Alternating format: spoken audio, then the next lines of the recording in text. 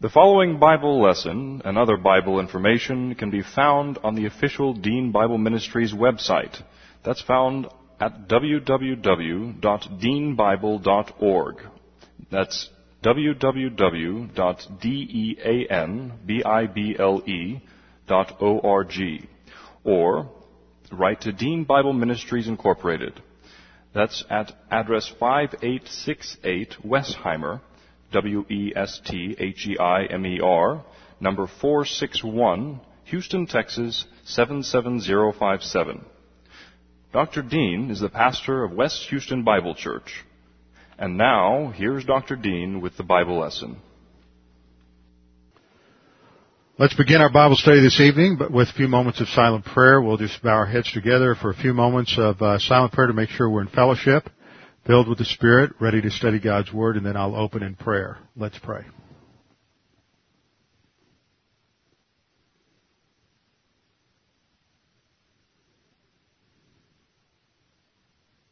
Father, we thank you for this opportunity to study your Word this evening.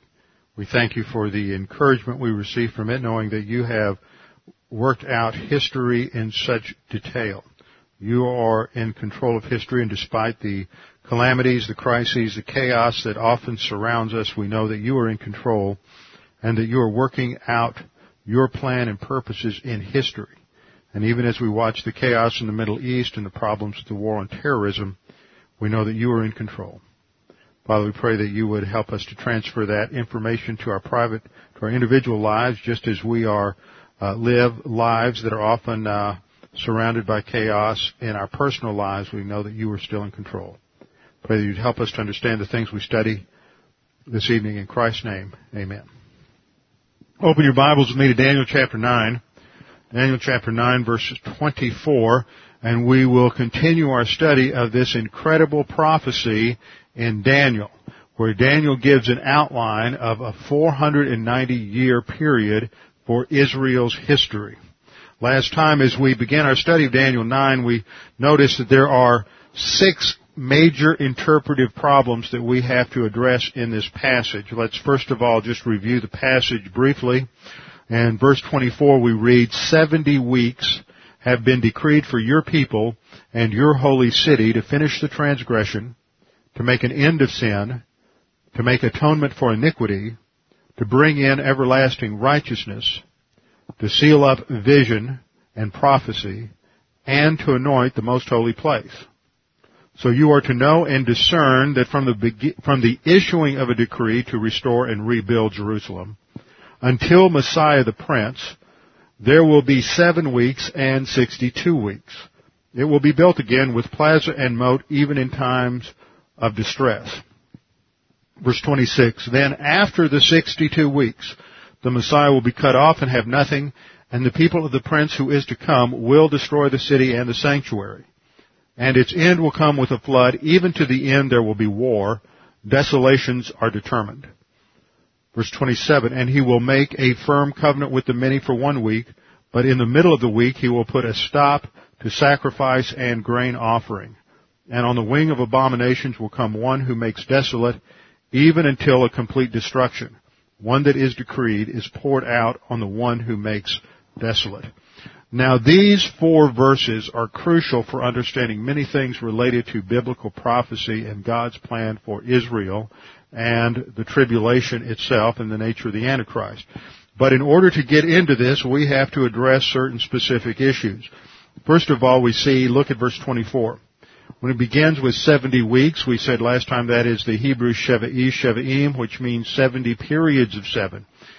We have to discern what that means. That's your first interpretive problem. The second interpretive problem is found at the beginning of verse 25. So you are to know and discern from the issuing of a decree.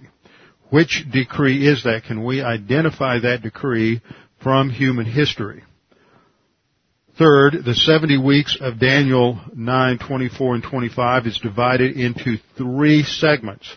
There's a 7-week segment, a 62-week segment, and a 1-week segment. What are these 3 periods of time? And we need to answer the question, are any of them yet future to 2002? Fourth, once we figure out what these weeks are, we need to then determine what calendar system it is that we're working with. We're working with a solar year calendar that has 365 and a quarter days in it, like the calendar that we use, or are we talking about a lunar calendar which operates on the cycle of the moon and 30-day months, which ends up with a 360-day year? That is the major question, interpretive question number 4. Number 5, we need to ask the question, when are these 6 purposes fulfilled? The 6 purposes listed in verse 24. And then the 6th major interpretive question comes in verse 27. And that is, who is the prince to come? Verse 26. Who is the prince to come?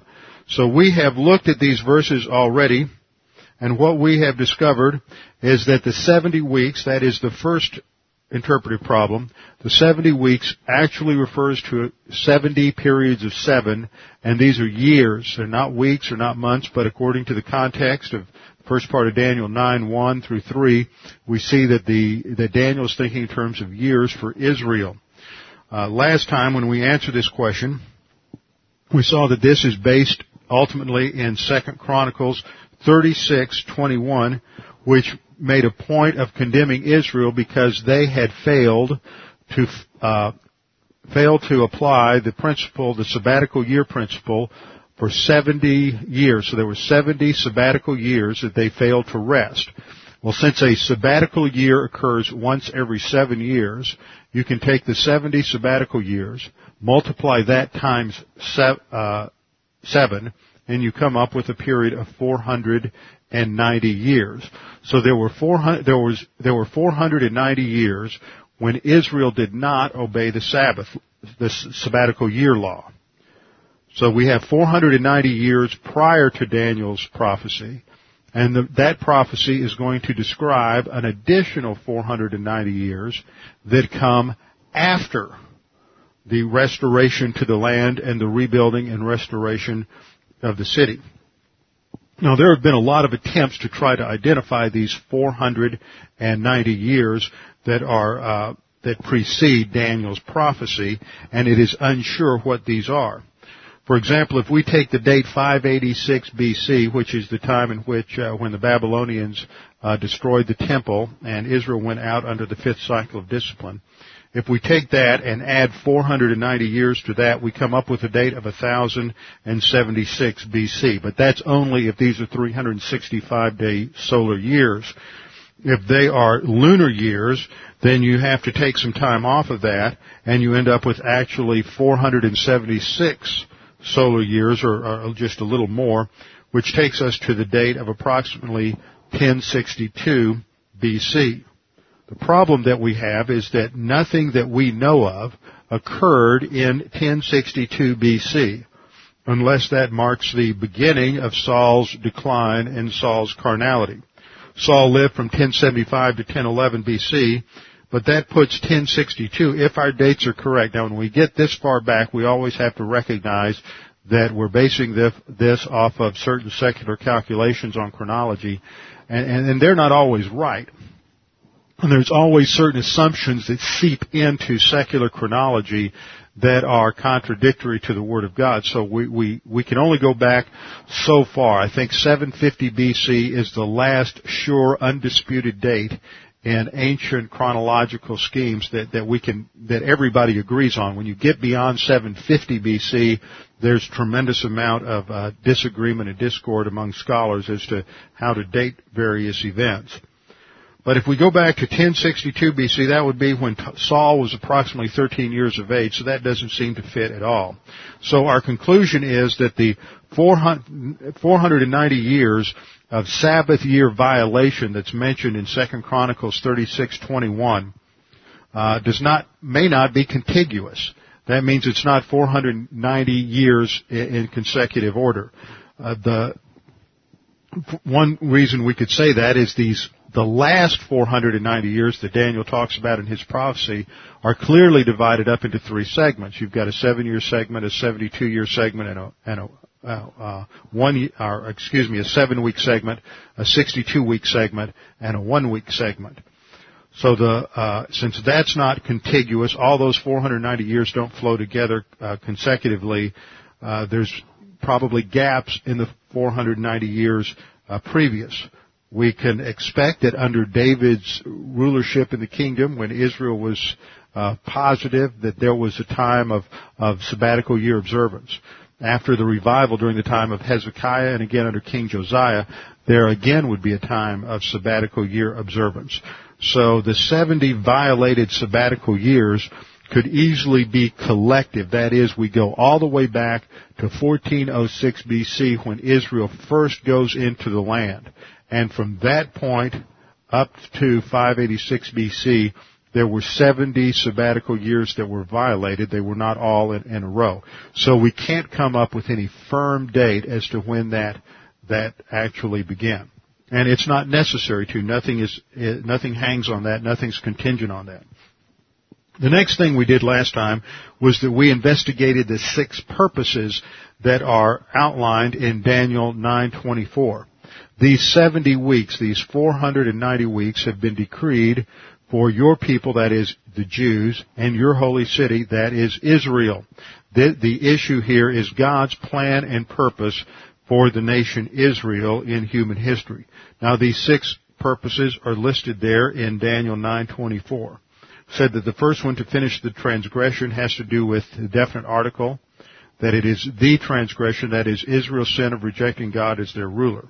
Second, to make an end of sin, and I made the point last time that even though in your English version you have a singular word sin there, in the Hebrew text it is a plural. That is a textual problem in the Hebrew text. What is written is sins, plural, but what is written to be read in the margin, that's called the Kethiv Kareh reading, is the singular sin. But either way, it refers to the continuous sins, personal sins in the life of the nation, which are based upon the fact that they have ultimately rejected God's rulership of the nation. Third, to make atonement for iniquity, and I stated that even though Christ paid the penalty and made an atonement for iniquity at the cross, it isn't accepted and applied to Israel until the end of the tribulation. So these first 3 purposes, to finish the transgression, to make an end of sin, and to make atonement for iniquity, are not fulfilled at the first coming. They are fulfilled at the second coming. They are not fulfilled until the end of the 490-year period. So we haven't seen them yet. Israel has not turned to God as their leader, as the ruler of the kingdom. They have not ended personal sins. They have not made atonement for iniquity or accepted the atonement for their iniquity. That does not happen until the second coming. So none of the 6 events, 6 purposes, have been fulfilled. Purpose number 4 was to bring in everlasting righteousness, which is a phrase that relates to the righteous rule of the Messiah during the millennial kingdom. 5th is to seal up vision and prophecy, a term that relates to the completion of prophecy for Israel. That too does not occur until the end of the tribulation, the second coming. And then finally, to anoint the most holy place, which is a reference to establishing the millennial temple. So these 6 purposes all relate to God's purpose for Israel, and they are not completed until the end of the 490-day period. Now in verse 25, the angel Gabriel says to Daniel, so you are to know and discern. That means that this information is clearly understandable. It is for us to know and discern. We are able to understand this prophecy. It is not guesswork. It is not something that is left to our imagination. It's not something that we are simply to guess at and say, oh, well, in some general sense, this must have been fulfilled. We are to be able to actually understand all the details of this prophecy. And the remarkable thing about this prophecy is the detail in which it was fulfilled. The angel says we are to know and discern that from a starting point, that is, an issuing of a decree to restore and rebuild Jerusalem, until Messiah the Prince, there will be 7 weeks and 62 weeks. This means that there will be 69 weeks, or 69 times 7, which is 483 years, between these 2 points of time. The issuing of a decree to restore and rebuild Jerusalem. Now, we have to understand some things about this decree. It is a decree specifically for the restoration and rebuilding of Jerusalem. Now, there are four different decrees that could and have been suggested as historical decrees that are the fulfillment of this statement. So let's look at them. Put these up on the screen. The first is a decree from Cyrus the Great in 538 BC for the Jews to go back to the land. A decree in 538, actually it was in, as you'll notice there's some, as I'm going to point out in a minute, there are some various problems in ancient chronology. This should be 535 BC, not 538. Cyrus' decree in 535 BC for the Jews to go back to the land. That was so that Israel could return, and this decree is mentioned in 2 Chronicles 36, 22, and 23. It's mentioned in Ezra 1:14. It's mentioned in Isaiah 44:28, and again in Isaiah 45:13. Let me go over those again. 2 Chronicles 36, 22, and 23, Ezra 1:14, Isaiah 44:28, and 45:13. The question is, could the 490 years have begun with that decree? And if so, then we have a problem, because 483 years later would be approximately 57 BC, and no Messiah showed up at that time. So if we add in, even if we make it lunar or solar years, and we take 3 or 4 years off of that, no Messiah showed up around 60 BC or 50 or 62 BC. No Messiah showed up at that time at all. So obviously Cyrus' decree could not be the decree that Daniel 9:25 is talking about. The second decree that is mentioned as a possible candidate for this is a decree made by Darius Hystaspes that is mentioned in Ezra chapter 6. But this is not a very serious contender, because this was simply a confirmation or a restatement of the earlier decree made by Cyrus in 538 BC. It's a reconfirmation of that decree. Third, the first decree of Artaxerxes Longimanus, given in 457 BC. Now this comes close because it's very close to the actual decree, and would at least put us into the period of time around 20 AD, during the time of the life of Christ. This was a decree that was given to Ezra. It's described in Ezra chapter 7. And it was a decree that Ezra should go back to Jerusalem and reestablish a functioning priesthood. The temple has been rebuilt, and he is to reestablish a functioning priesthood. But that isn't what the decree of Daniel 25 is talking about. Daniel 9:25 is talking about going back to the city and rebuilding and restoring the city, plaza and moat. That is crucial. At the end of the verse, it describes the fact that it would be rebuilt, plaza and moat, and as we will see, that has to do with its completed structure and its military fortification. The fourth decree that is usually suggested as the decree that is mentioned in Daniel chapter 9 is the decree given by Artaxerxes to Nehemiah in 444 BC, and that is the decree that the only possible decree that can fit the parameters. It was given by Artaxerxes in 444 BC. Now this decree is found in Nehemiah chapter 2. Now you remember a few weeks ago when we were looking at this, at prayer, we went to Nehemiah's prayer as an example of prayer very similar to Daniel's prayer in Daniel 9. When Nehemiah went to the Lord to pray for the restoration of the city. And if you look at the beginning of Nehemiah 1:3, what caused Nehemiah's prayer was that he had heard a report that the walls were down, they had not finished rebuilding the city, and it was still in a state of ruin. And it caused him such despair that he went before the Lord in prayer and prayed for courage to go before Artaxerxes and to make a request that he be allowed to go back to Jerusalem and take a group of builders with him and reorganize the people and rebuild the city. That is covered up through Nehemiah chapter 2, and Nehemiah actually did go back to the land. He obtained a decree from Artaxerxes, and that's found in Nehemiah chapter 2, verse 5. And Nehemiah was given permission to go back to Jerusalem and to rebuild the walls. So if we look at the scriptures, we know that from that starting point, and we'll look at the dates in a minute, from that starting point, that kicks off. That's the starting of the stopwatch on this decree in Daniel chapter 9. Now furthermore, notice that this decree says that it is from the issuing of a decree to restore and rebuild Jerusalem.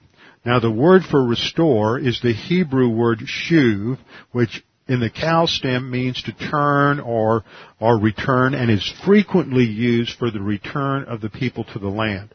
But this is in the Hifil stem, and the Hifil is a causative stem, and when it's used in a construction like this, where it is used to restore and to rebuild and to build with the verb bana, it indicates that the restoration is a reconstruction. And this is used in other passages. For example, in Psalm 80 verses 4 and 8, it talks about the restoration of the people, sort of a rebuilding of the people spiritually. So it has a connotation here in Daniel 9:25, not simply of returning to the land, but of completely reconstructing Jerusalem to its former state. So when we look at it that way, the decree that Artaxerxes gave to Nehemiah best fits the Daniel 9:25 information. Furthermore, the terminology plaza and moat indicates the plaza was the main square, the market square, the open market that where all the economic activity of the city would take place. So to restore the plaza means to restore the city to full economic functioning.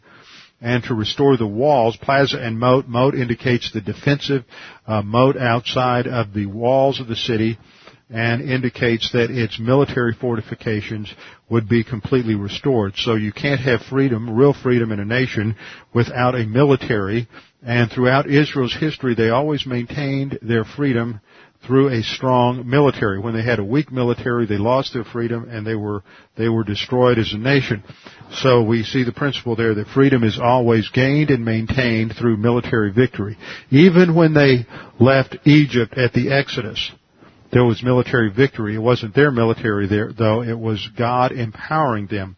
But there had to be a military defeat of the enemy, the Egyptians, before Israel could have their freedom.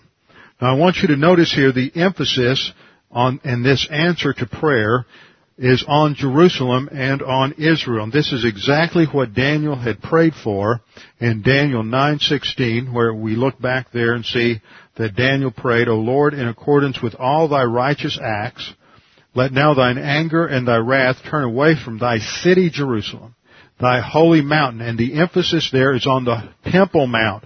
The holy mountain refers to Mount Zion, which is originally Mount Moriah, where Abraham had gone to offer Isaac as a sacrifice to God in obedience to God's command to do so. That is where God stayed his hand and substituted a ram for Isaac, but it was a test of Abraham's obedience to God, and that Abraham fulfilled that was not a sign that he was willing to murder his son, but according to Hebrews 11, he recognized that his son was the promised seed, and that God would either not allow him to take Isaac's life, or he would immediately bring him back from the dead. So Abraham wasn't at all concerned because he trusted God so implicitly. Now, that holy mountain is identified today, and it is where the Al-Aqsa Mosque exists, and where the Dome of the Rock exists, and where there must be a future temple. The third temple, or the Tribulation Temple, must be built on that site. And as I pointed out last time, there has to be something has to happen historically to Islam to remove them from the scene, or at least to reduce their military power, because something is going to take place that's going to destroy those mosques on the Temple Mount to allow the rebuilding of the third temple. But the temple is a key issue. That's why it's a key issue in the modern terrorist warfare. The key issue for the Palestinians is control of the Temple Mount. Satan does not want Israel to gain control of the Temple Mount because he knows that once they do so, God's prophetic plan is going to march on inexorably, and Satan will end up being defeated. So he is doing everything he can. He will throw everything he can at the Jews to try to keep them from having control of the Temple Mount. So because of our sins, Daniel goes on to pray in verse 16, for because of our sins and the iniquities of our fathers, Jerusalem and thy people have become a reproach to all those around us. And then in verse 17 again he says, so now, our God, listen to the prayer of thy servant and to his supplications, and for thy sake, O Lord, let thy face shine on thy desolate sanctuary. Once again, it is the temple and the Temple Mount that is at the core of the importance of Jerusalem and the core of the history of Israel. We see the same elements emphasized over and over again. In fact, when Daniel is interrupted in verse 20, he makes the point that while I was speaking and praying, confessing the sin of my people Israel, and presenting my supplication before the Lord my God for the holy mountain of my God. So we see here that the Scriptures put a tremendous emphasis on the importance of the temple and the holy mountain. So we see from this, just by way of review, that in verse 24, the 70 weeks are determined. They are determined for Israel and for the city. They are determined that during this time these 6 purposes will be fulfilled, not until the end of the 490-year period. And then in verse 25 we read, know therefore and understand that from the going forth of the command to restore and build Jerusalem, and that is that decree of Artaxerxes that was given in 444 BC. Now let's look at a chart and begin to put these elements together. Okay, the decree to restore is given on March the 5th, 444 BC. We know that from not only biblical information, but from extra-biblical sources. We can date that precisely to March the 5th. I've converted the information over into our calendar. March the 5th, 444 BC was when Artaxerxes gave his decree, listed in Nehemiah chapter 2, verses 1 through 3. Now the Scripture says that this first period is comprised of a 7-week period and a 62-week period, and combined that's 69 weeks. This is for the nation Israel. Now let's understand the break. This isn't just some arbitrary break. Gabriel isn't just talking this way figuratively. He's not going to say just 7 plus 62 because that fits some kind of a mystical number code. There's something that happens. So let's look at it in detail. If these are years, then that first 7-week period is a week period of 49 years. We get that by taking the 7 weeks times 7 days in a week, or 7 times 7 equals 49 years. So the first 49-year period would extend for 17,640 days. Now we get that by multiplying 49 years times 360 days. Now I'm going to show you in a minute why the biblical year is a 360-day lunar year and not a 365-day solar year. But we'll get to that in a minute. Let's just accept it as fact for now. If you take 49 years and multiply that by 360 days, then you come up with a figure of 17,640 days, or just over 48 years, 48.3 years. You take that, take 444 BC, and remember, because we're in BC time, we subtract instead of add years. Take 444 BC and subtract 48 years, then what you end up with is approximately 395 BC. Now, we don't know exactly what took place and when the exact date was that this ended in 395 BC because of a lack of both biblical and historical information. But it was approximately at this time that the struggle to complete Jerusalem was finished. The decree went out in 444 BC, and the book of Nehemiah is a description of all of the hostility. See, there were, just as there are people in the land today who want to make a claim, who hate the Jews, and today we call them Palestinians, there were a group of people who lived in Israel that the Assyrians had placed there, had exported from other areas where they come, deported these people, put them into that area. There were people, Gentiles, who had come and settled in Judea during the time of the Babylonian captivity, and these Gentiles hated the Jews and did not want the Jews to rebuild the city or rebuild the temple. Same kind of scenario we have today. But Nehemiah went back. They rebuilt the city, plaza, and moat. They rebuilt the walls. Nehemiah is the story of their rebuilding of the walls. But it was during that period of approximately 49 years that they continued to face hostility from these people in the land. So it was a time of difficulty. For example, we read at the end of verse 25 that there shall be 7 weeks and 62 weeks. The street shall be built again and the wall. Actually, that's the King James translation. The street has to do with the plaza and the moat. That has to do with the external defenses. Even in times of distress. So it was during the time of distress, and this is the time of opposition and struggle during that first period of 49 years. Now, after that, that's the time of rebuilding the city of Jerusalem and getting everything functioning again, getting their economy back in order, and getting the military rebuilt and their military defensive rebuilt. Then there's a 62-week period. Now, this is the period between the rebuilding of Jerusalem and the time that they come back into, or the time that the Messiah comes. Now, if we look at history, it's very clear that Artaxerxes gave this decree to return to the land in 44 BC.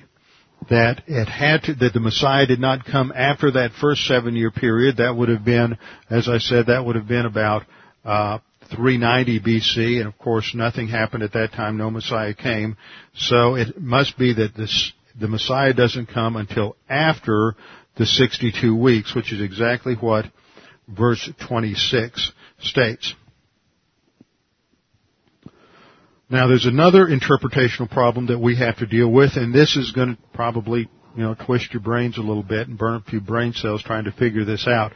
One of the things that we learn from Daniel chapter 9 is that the Bible addresses every area of human thought, including mathematics, and you may not have had very good skills in arithmetic or geometry or algebra when you were in high school, but nevertheless, the Bible says that we're to take every thought captive for Christ. And the way most people take that verse is every thought just means that, well, I'm not going to have dirty thoughts or immoral thoughts, and they think of it in very superficial terms.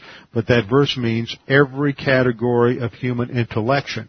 And that means that whether it's talking about literature, fiction, nonfiction, whether it's talking about economic theory, whether it's talking about military strategy theory, whether we're talking about physics, biology, chemistry, every area of human intellection needs to be brought under the control of Scripture, and we need to think as God would have us to think.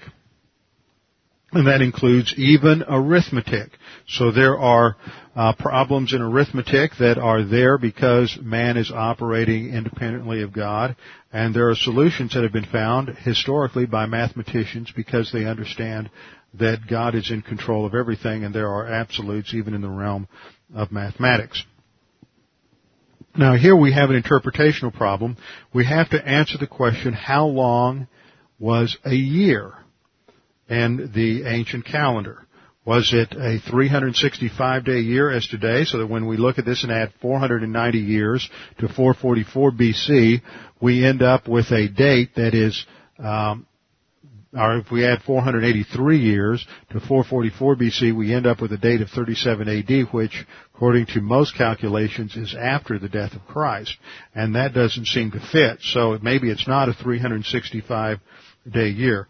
Now, there were a lot of problems in understanding this up until the end of the late 19th century. Then a man who had been the director of Scotland Yard an Englishman by the name of Sir Robert Anderson, who was a tremendous student of the book of Daniel, also did a lot of work on this particular passage, and he wrote a classic work called The Coming Prince. The Coming Prince, and in that he outlines a fantastic understanding of Daniel's 70 weeks. He missed a couple of points simply because the calendar that they were working with was based on chronology as understood by secular historians at that time and had a couple of glitches in it, but he basically hit on the correct solution. Anderson is also noted at that time for writing a book called The Silence of God, which is a classic refutation of the position that God continues to speak after the closing of the canon.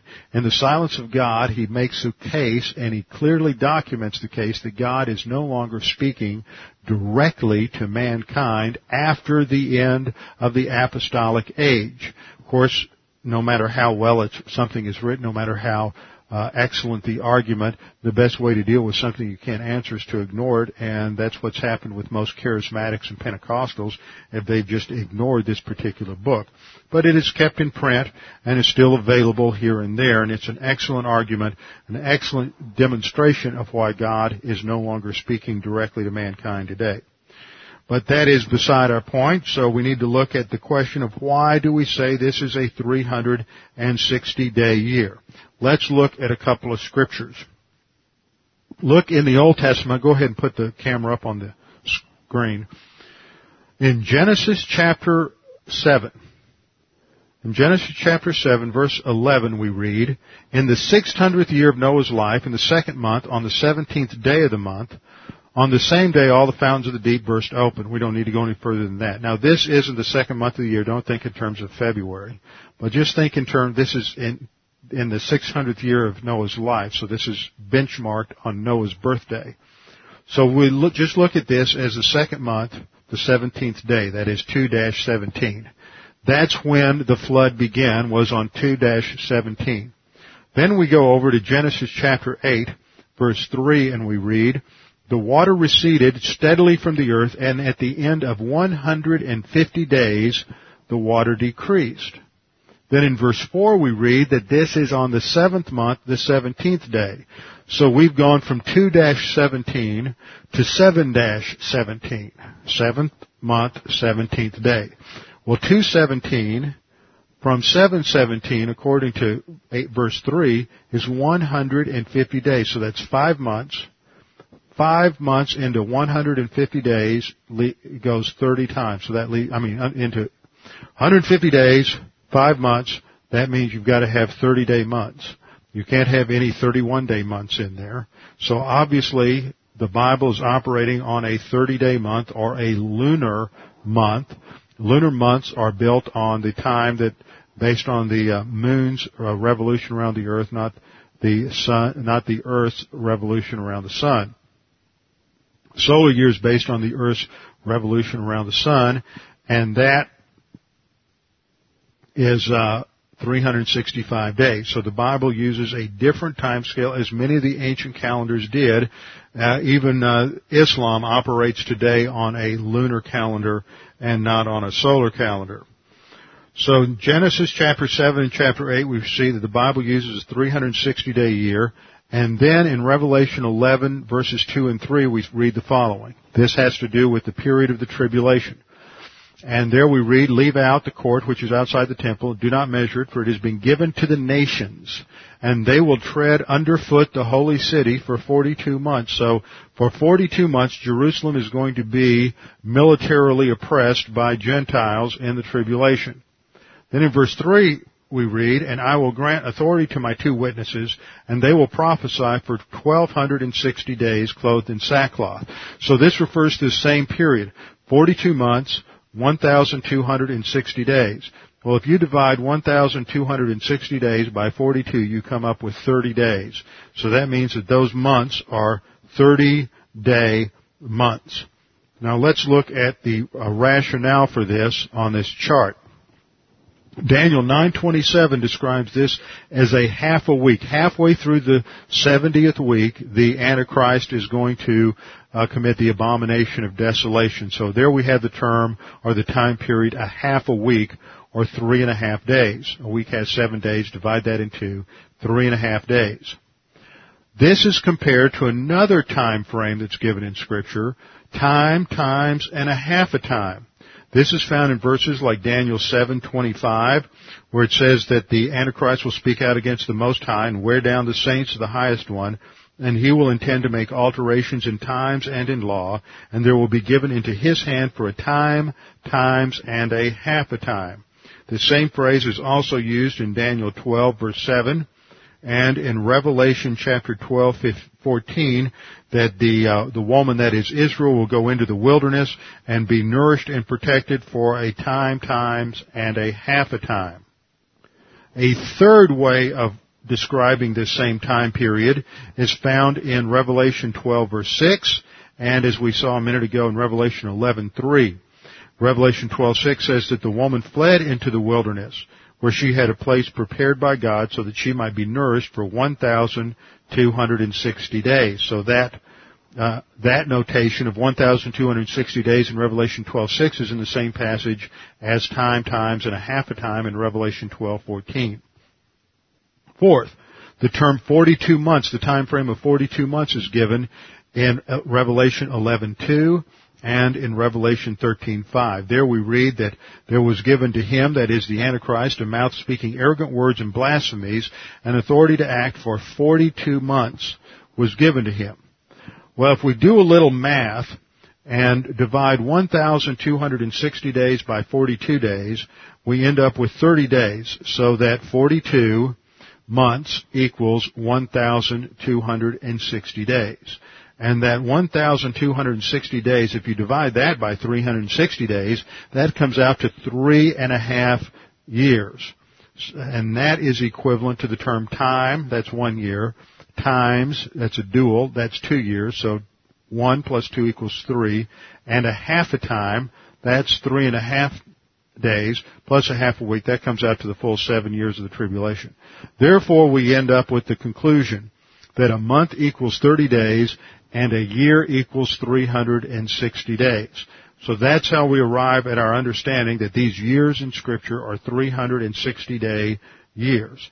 Now let's take that conclusion and go back and look at what we find in Daniel chapter 70 to figure out how many days there are between the issuing of the decree to restore and rebuild and the cutting off of Messiah. We'll take 69, multiply it times 7, and then multiply that again by 360 days. You come up with the figure 173,880 days. Now from March 5th, 444 BC is our starting point, remember. That's when Artaxerxes gave Nehemiah the decree to go to Jerusalem and restore and rebuild it. If you add 173,880 days to March 5th, you come up with March 30th, AD 33. Let's verify this. How do we know that this is true? Well, just do a simple math calculation. Take 444 BC and add to it 33. That comes up with 477. But you have to subtract a year because there's no year 0 in the calendar. So that gives you 476 years. Take those 476 years, multiply it by our calendar, our solar calendar of 365.25 days, 365.2421989, and you come up with 173,855 days. But then you have to make a distinction between March 5th and March 30th, which is 25 days. Add 25 days to 173,855, and you come up with 173,880 days. So according to Daniel's prophecy in Daniel 9, there are going to be 173,880 days between the decree to return and the cutting off of Messiah. Once more, let's put this into another chart. The decree to restore was on March the 5th, 444 BC, Nehemiah 2, 1 through 3. You have 69 weeks until Messiah the Prince comes and is cut off. On March the 30th, AD 33, we know that that is when Jesus Christ entered Jerusalem in the triumphal entry, when the people were singing Hosanna, all praise to the Lord from Psalm 110, and welcoming Him as Messiah. That occurred, depending on how you work things out on the calendar, on either Sunday or Monday, but for traditional sake for right now, we'll just argue that it was on Sunday. Then it was that next Wednesday that He was crucified. So notice what the text says in Daniel chapter 9, verse 26. After the 62 weeks. So He's not cut off until after the 173,880 days are complete. So here's what we have for a conclusion. 70 times 7 equals 490 years. If you multiply 69 times 7, you come up with 483 years, which equals 173,880 days. The question now is, what happened to the other 7 years? Now I want you to notice something important. There is a clear break in the text. There is a clear break in the text. In verse 26 it says, after the 62 weeks, Messiah the Prince shall be cut off. So the 69 weeks are complete. And then certain events are going to take place after that, but before the 70th week takes place. So there's a clear break in the text between the 69th week and the beginning of the 70th week. So certain events are going to take place. The stopwatch stops at the end of the 69th week, and it's not going to start again until some other event. And that's going to be clarified down in verse 27 when it says, then He shall confirm a covenant with the many for 1 week. And the He there, as we will see, refers to the Antichrist. And when He makes this covenant with Israel, that starts the stopwatch again. That's why we know that the tribulation doesn't begin when the rapture occurs. It begins at some time after the rapture when the Antichrist makes that peace treaty with Israel. So what takes place between the end of the 69 weeks and the beginning of the 70th week? The Messiah, the Prince, is cut off. Then we have the destruction of this temple, the destruction of Jerusalem in 70 AD, and we have what's called an intercalation, and that is the entire church age period, which is now extended to almost 1900 years. And it will not be until after the rapture that the coming Prince comes, and then we have the tribulation period. Now, what this tells us, as we look at this breakdown of Daniel's 70th week, is that the 70th week has not taken place yet. And remember, just as we have so clearly seen, every detail in the first 69 weeks has been fulfilled literally. The time frame, the chronology has been literal, it's been precise, it's been exact. Now, if we're going to begin with a precise, literal interpretation of these weeks, then the last week must also be literal. The problem is in amillennialism, in postmillennialism, and in what's happening now in the preterist camp, is that this 70th week is being allegorized or spiritualized. It's not an exact, precise time period, just a very general, allegorical, symbolic time period. And of course that violates the whole principle of hermeneutics of a literal interpretation and a consistent literal interpretation. As I said a couple of weeks ago, you have to stick with the old Texas principle. You got to dance with the one who brung you.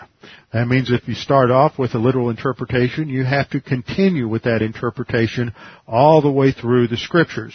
And so in order to be consistent, we have to take this last week, Daniel's 70th week, as a literal 7-year period for Israel, for my people Israel, for the church, not for the church, but for Israel, for Jerusalem, and for the fulfillment of these 490 years to bring to completion the 6 things mentioned back in Daniel chapter 9, verse 24.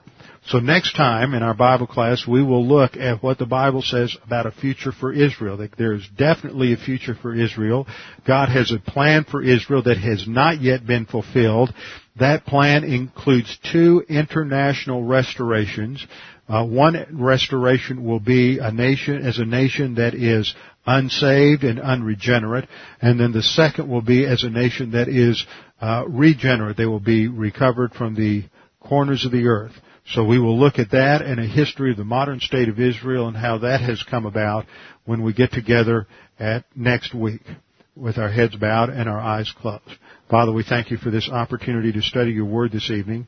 Pray that we may be challenged and encouraged by the precision of your plan and the precision of prophecy, that this could not have happened simply as guesswork, that it's not like any kind of prophecy that we're familiar with or the claims to prophecy that are made today, but that this is a prophecy that is comes and can only have come from a God who precisely controls human history. We thank you for this opportunity to study your word. We pray this in Christ's name. Amen.